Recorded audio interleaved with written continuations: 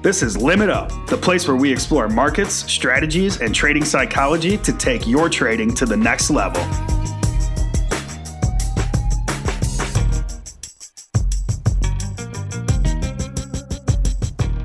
Hello, traders, and welcome to the second episode of the brand new Limit Up podcast presented by Top Step Trader. This is the show where we discuss markets, futures, forex, psychology, or whatever else arises from our subconscious minds with the financial professionals who know them best. As you learned and no doubt remembered from last week, my name is Jack Pelzer, and I will be your market spirit guide for the next few weeks until our wonderful new host is prepared to assume the throne. Which sort of makes me like the hand to the king, to make an imperfect Game of Thrones reference, which probably would have been more appropriate last week during the finale, or even better, 3 years ago when people still seemed to like the show.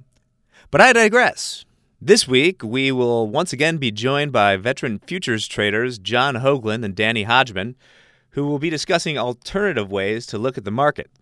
Specifically, the market profile charting technique developed in the 1980s by J. Peter, I hope I'm getting this last name right, Steidelmeier at the Chicago Board of Trade. They'll also reminisce about the importance of geography in the trading pits and why markets today aren't all that different from when early traders were bartering with pelts in caves. Just a reminder, we are hopefully going to start a listener mailbag segment next week, and we would love to get some questions from you. Yes, I suppose you could physically mail us your handwritten questions, but that would seem really inconvenient. So instead, we've set up a listener hotline where you can leave us voicemails that we can later play on the air. The number for that hotline is going to be 855-902-0331. That's 855-902-0331. We'll be sure to post that on the Top Step blog and in the Facebook group, which you should join if you haven't already because it's a really great community and definitely not some kind of organized disinformation campaign we're running. And now with our housekeeping in order, let's get down to some trading, shall we? Theresa May resigned last Friday, which begs the obvious question, will we continue to be talking about Brexit until the heat death of the universe? Or will something else come along to dominate the headlines in the coming months? Let's find out what's on Mark Meadows' mind in this week's Market Reaction. Thanks, Jack. What's the canary in the coal mine? This is the question I'm debating right now. For someone macro-inclined, things just don't make sense. Bond prices shot higher in the past week, gaining past highs from both January and April. If you haven't been paying attention to the Treasury market, you're missing a heck of a move. 30-year bond futures are firmly in an uptrend with a series of higher highs and higher lows. If you haven't seen a chart, pull one up. Now compare that with most other charts of futures products out there, and they're not moving in pronounced uptrends or downtrends. Something is up, but I don't know if higher bond prices are the canary in the coal mine, or if we'll see equities and bonds move higher in tandem. I'm playing this one a little safe because I tend to be a bit of a counter-trend trader. That means that I jump in to moves before they happen, typically exhausting all of my trading energy and then miss out when that larger move does happen. But that's part of knowing yourself. I may miss out on some of this move lower in equities if they do move lower, but when they do, I'm going to catch a good part of the trend. And that's how you stay in the game. Thanks, Mark. It's Jack again. Reading the charts is both an art and a science, and there's definitely a whole lot more to them than just lines, bars, and candlesticks. In this week's Limit Up interview, Danny and Hoag take you on a deep dive into the market profile and other alternative ways to look at your trade. Hey everybody, this is Dan Hodgman, and thanks for that introduction, Jack. You guys heard John and I sit down and talk a little bit last week on summer trading and just some of our little thoughts and tips around that. Well, today, you guys have heard John talk about how he looks at the market a lot, and so today we're going to take a little bit of dive into different ways to view the market. And so we all know John Hoagland, and John, what is your favorite way to look at the market? in profit. That's good. That's a good one, right? Right. No, I view the market as an auction process. You know, anything that can or will be bought or sold is basically an auction process. It's supply and demand. Bigger demand, price goes up. Higher supply, price goes down. And it happens in, basically infinite time frames. You can look at an auction in a monthly level, weekly, daily, hourly, 30 minutes, 5 minutes, 1 minute. Each of them has their own kind of unique look as far as the auction process is concerned. An auction in a 5-minute time frame may not be as strong as an auction on a daily time frame. Absolutely. It's funny. You kind of mentioned different time frames.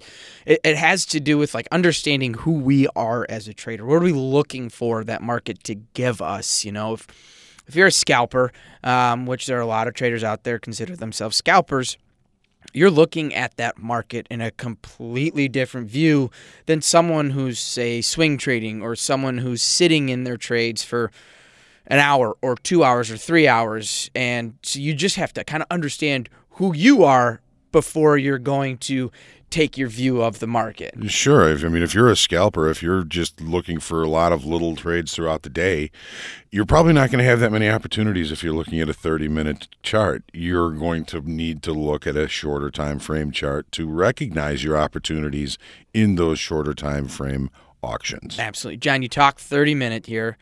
This is a good little segue into your favorite thing when it comes to looking at the market. We all know you love Market Profile. Mm-hmm.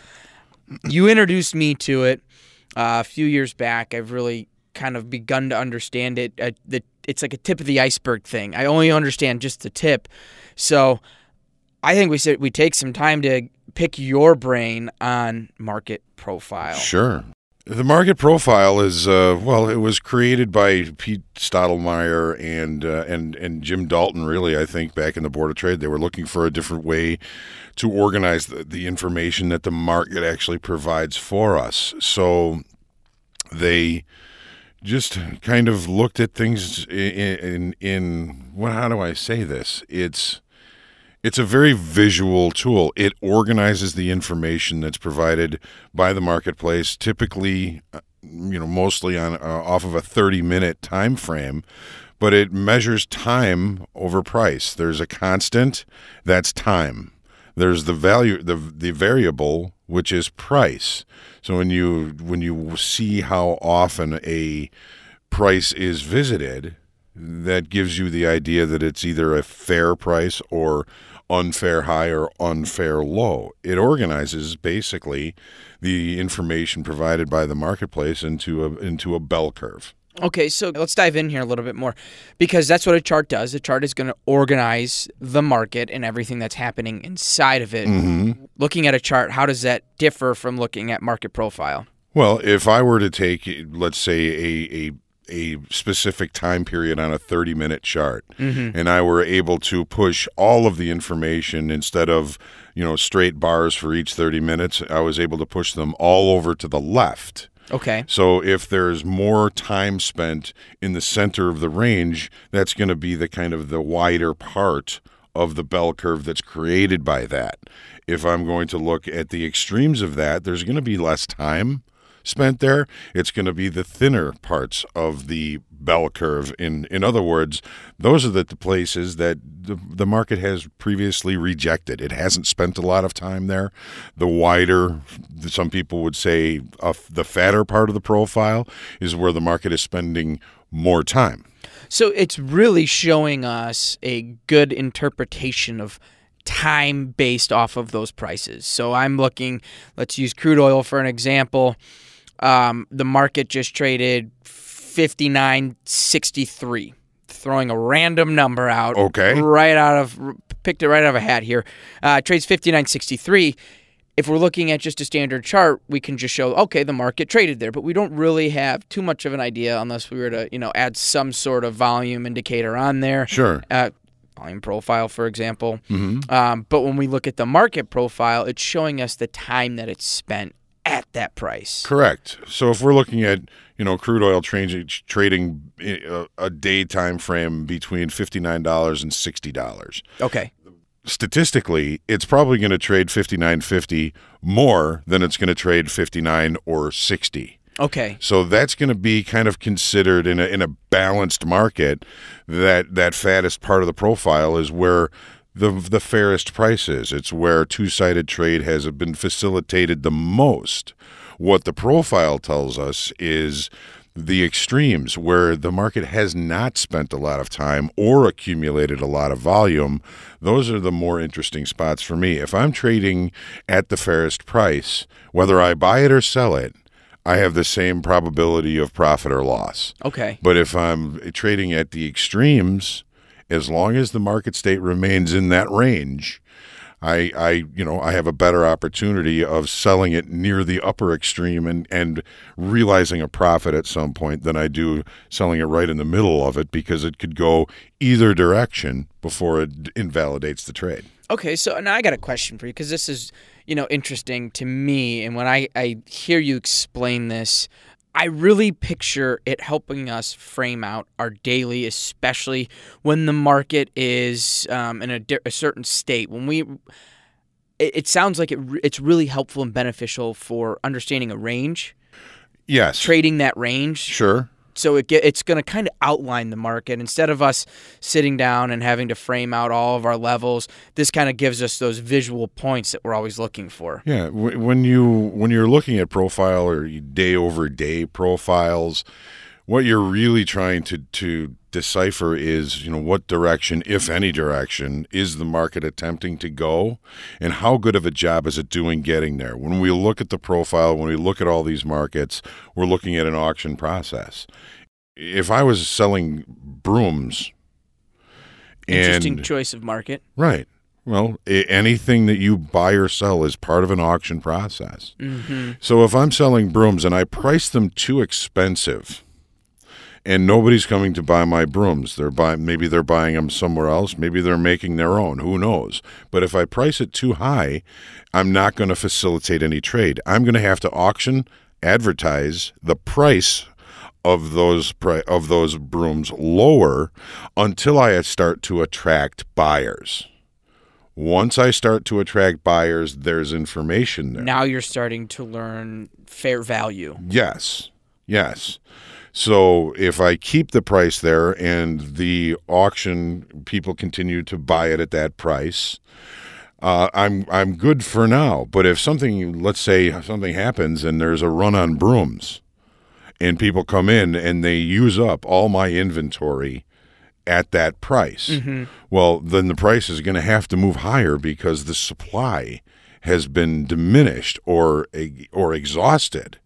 So the minute I see that, hey, these brooms are going a lot faster at this price, I can then raise price and still attract a number of buyers. So the auction begins to the downside. I find buyers come in. If they get too aggressive, I can raise price again, and the auction now is to the upside. Great. So now I have some other questions for you just around market profile, because I do know there's a lot of people look at things differently. In particular, I know how you look at the market, so it helps me kind of frame some questions around talking about this. Mm-hmm. Because when you look at market profile, it's all time-based and volume-based. How do you handle the overnight session? Because we know volume is technically lower in the overnight session. How do you utilize it, or do you ignore it? How does that work for you? Well, at the end of a given trading day, I have the finished profile from that day. What happens in the overnight is generally going to be shorter time frame, weaker money traders. Our bigger U.S. participants aren't going to be playing overnight. They're at home sleeping or playing with their kids or whatever they're doing. So we end up kind of looking at the market like, okay, we know the market settled at $59, but overnight traders pushed price 50 cents lower consistently throughout the evening. So we can then assume that those overnight traders are probably holding short positions, and they've probably accumulated a pretty decent size of them. When the market opens, okay, we're opening away from settlement, one of the first things I'm going to look at is, okay, are they going to continue to get paid? Have they pushed the market to where other traders need to sell at that level, or have they attracted buyers? If they've attracted buyers, they're not going to continue to get paid, and they're going to, at some point, and they tend to do this in groups, in a single group, they'll say, okay, you know what, we're not going to get paid on this anymore. Let's get out. They bring a whole bunch of buying into the market. They bring a whole bunch of short time frame demand, and they may push that market right back up to settlement where the overnight started. Right. So, the way I look at the overnight is there a probable position sizing that was created by the overnight overnight information activity, whatever you want to call it? What is the low of the overnight? What's the high of the overnight? Other than that, I don't really look at the overnight that much. There's really not a lot of volume, and without all the participants available to affect the market, I don't trust it. That's one of the first things I do every single morning when I sit down. I first go, all right, what were yesterday's highs, yesterday's lows, overnight high, overnight low, where's my settlement price, just to frame out the market, because that's what I love to do. For me, when I'm looking at a market, I need to frame it. I need to sit down and give myself a tangible level, a number that I can sit and say, okay, if the market is here, it's probably that's probably an extremely fair value. I don't want to buy or sell around those prices sometimes, so I'm looking for those extremes. That's what those overnight high, overnight lows really do for me. So the next thing I think we should touch on is, because it's so similarly related to market profile, is volume profile. How do they really different, but also aren't they kind of very similar ways of looking at the market? They are similar but different. And when you look at the market profile, you're looking at price over time. The volume profile, you're looking at price over volume. And typically, if you have a market profile right next to a volume profile, there's not going to be that many differences. The fairest price might be a little bit different. The price where the market spent the most time may be slightly different than where the market attracted the most volume in a single price. But largely, you're going to get some of the same information. You're going to see areas where price has been accepted, as well as areas where price has been rejected. Beautiful. The areas that price have been rejected are going to be the thin parts of the profile. They're also going to be the low volume areas in the volume profile. Where price has been accepted and two-sided trade is occurring, those are going to be the wider parts of the volume profile, and more likely than not going to be the wider parts of the market profile. Where the difference comes, and some may agree or disagree, is there are nuances that appear in the market profile that are missed in the volume profile. Okay. It's interesting. You say some people may agree or disagree. I think that's one of the coolest parts of trading is we may have our system that works spectacular for us as a trader, and how we, focus on this topic of how we view the market. We may view it one way, and someone can sit there and go, well, that's not the right way. I completely disagree. And that's the best part about trading, is we all can make money as long as we learn a way and can create consistency about how we view the market. I think that's the most important thing. We say it all the time.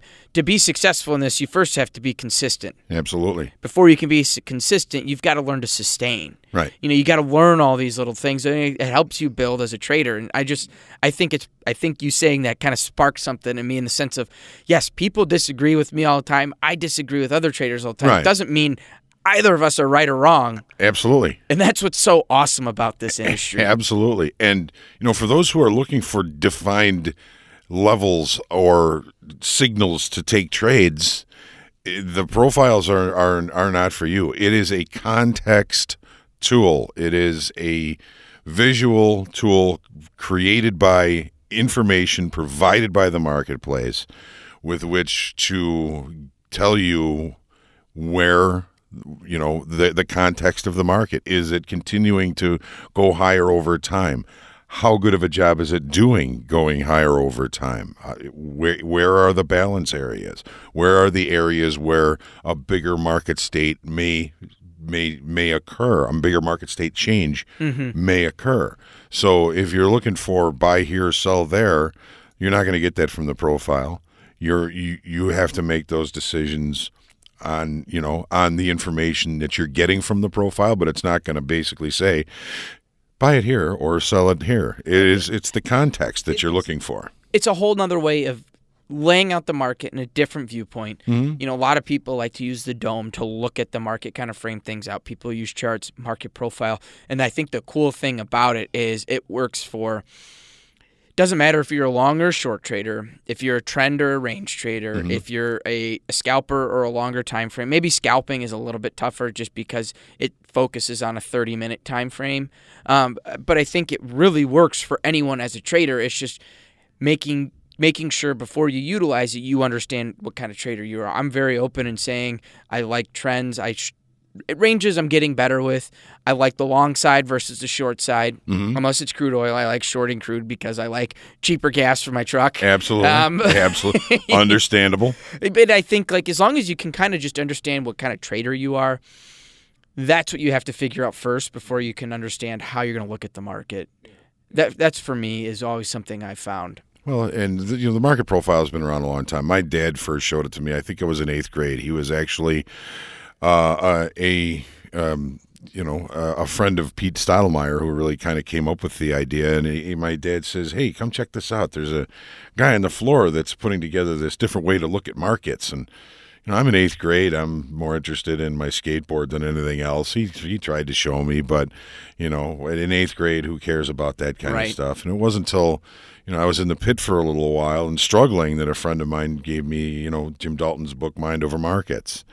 And reading the first 100 pages of that, it really just opened my eyes to what markets really are, and they are auction processes.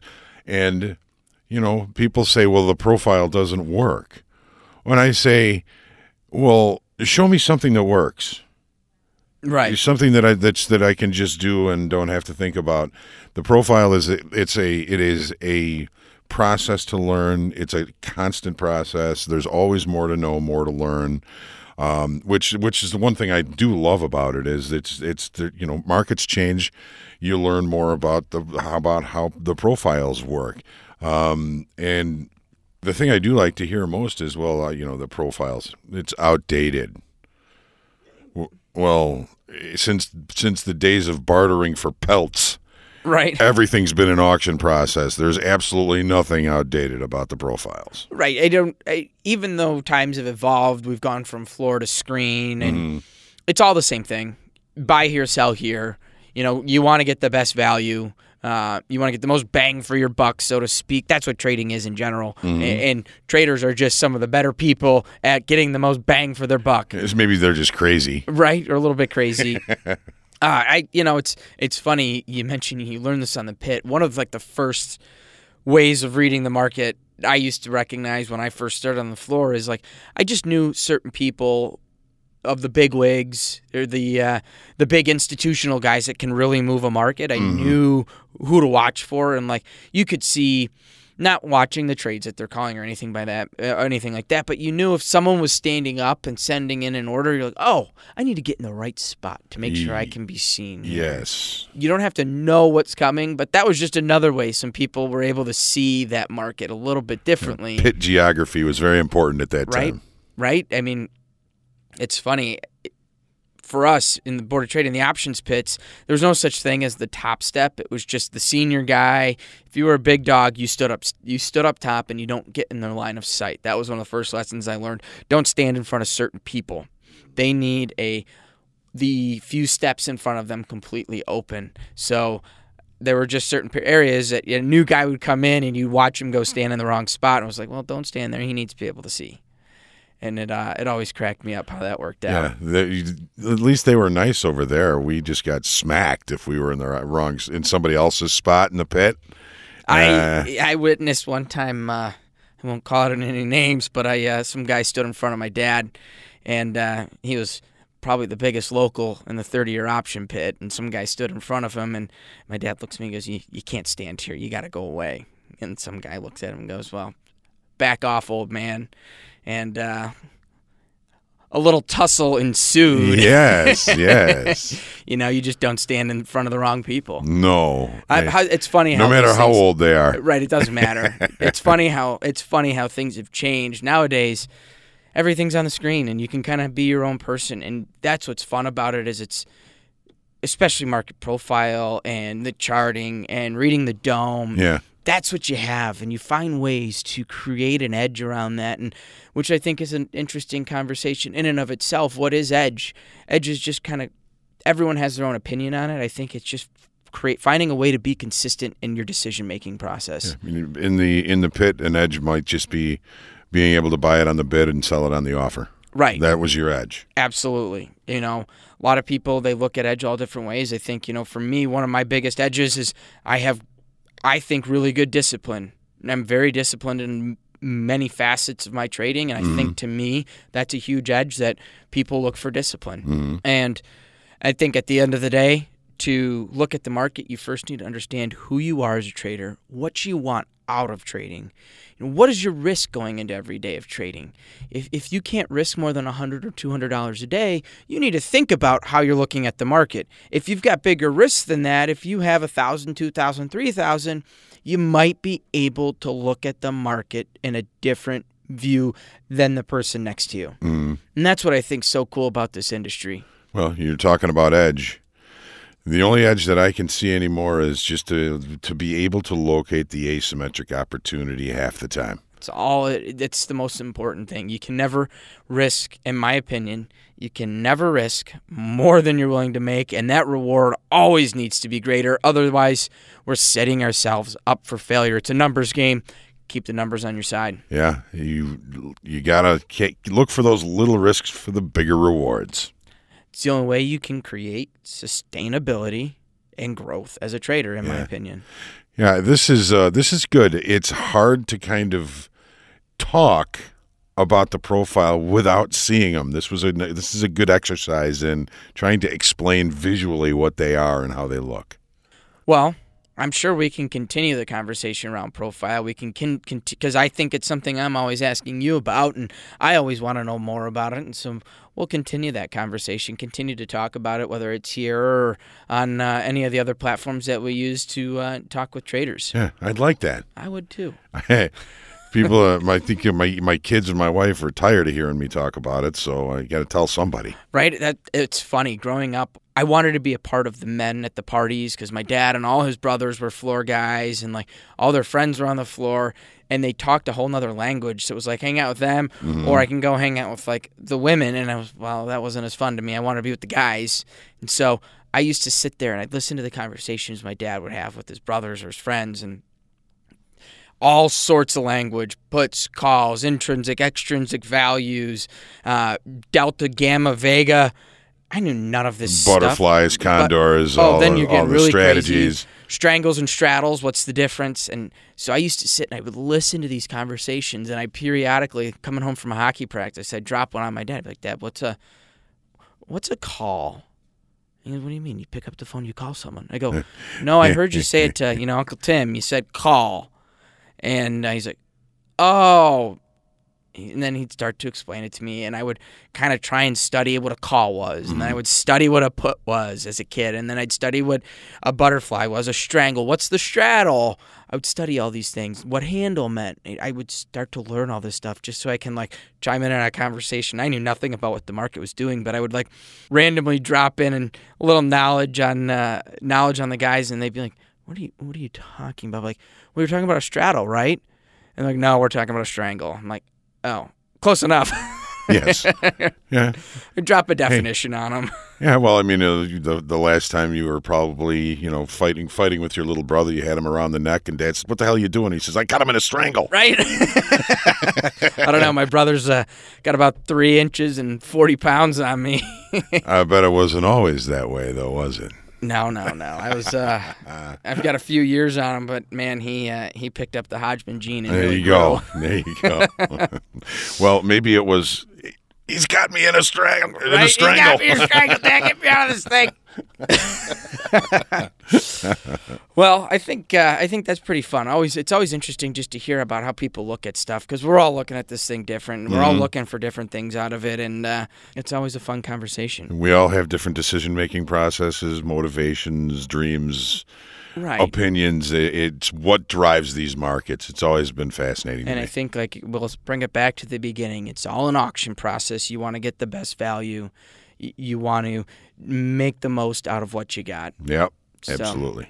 Well, that's enough psychology for me. Why don't we kick it over to Jack, and we'll see you guys later. Here you go, Jack. Thanks for listening, everybody. Thanks, Dan, and trade well, everyone.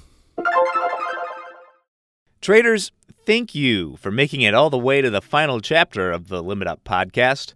As is customary, and by that I mean we did it for the first time last week, I'd like to conclude the show with a little bit of trader therapy. So take a few deep breaths and let everything on your mind just melt away. Even Brexit. Good.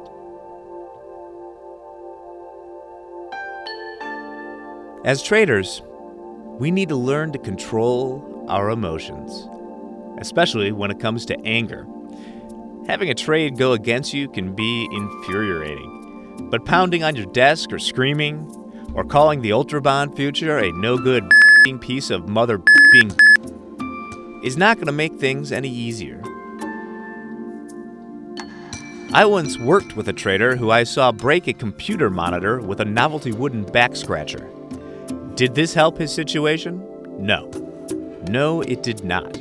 You see, now he was trading something that he couldn't even see. So please, find a way to regulate your emotions that works for you. For some people, this might be meditation. For others, it might be a long walk. See, you're not yourself when you're angry. And just because I repurposed this advice from a Snickers commercial doesn't make it any less true.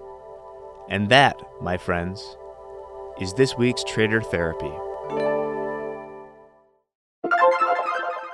Thanks again for listening to the Limit Up podcast presented by Top Step Trader. Danny, Hogue, Mark, and myself will all be back next week with a brand new episode. We certainly hope you'll join us then.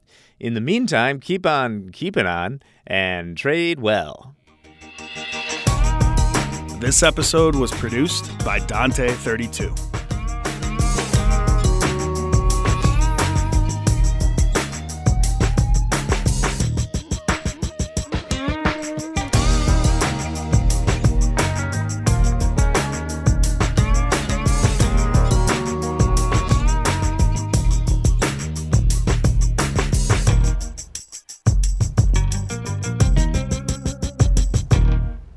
Futures and Forex trading contains substantial risk and is not for every investor. An investor could potentially lose all or more than their initial investment. Risk capital is money that can be lost without jeopardizing one's financial security or lifestyle. Only risk capital should be used for trading, and only those with sufficient risk capital should consider trading. Past performance is not necessarily indicative of future results.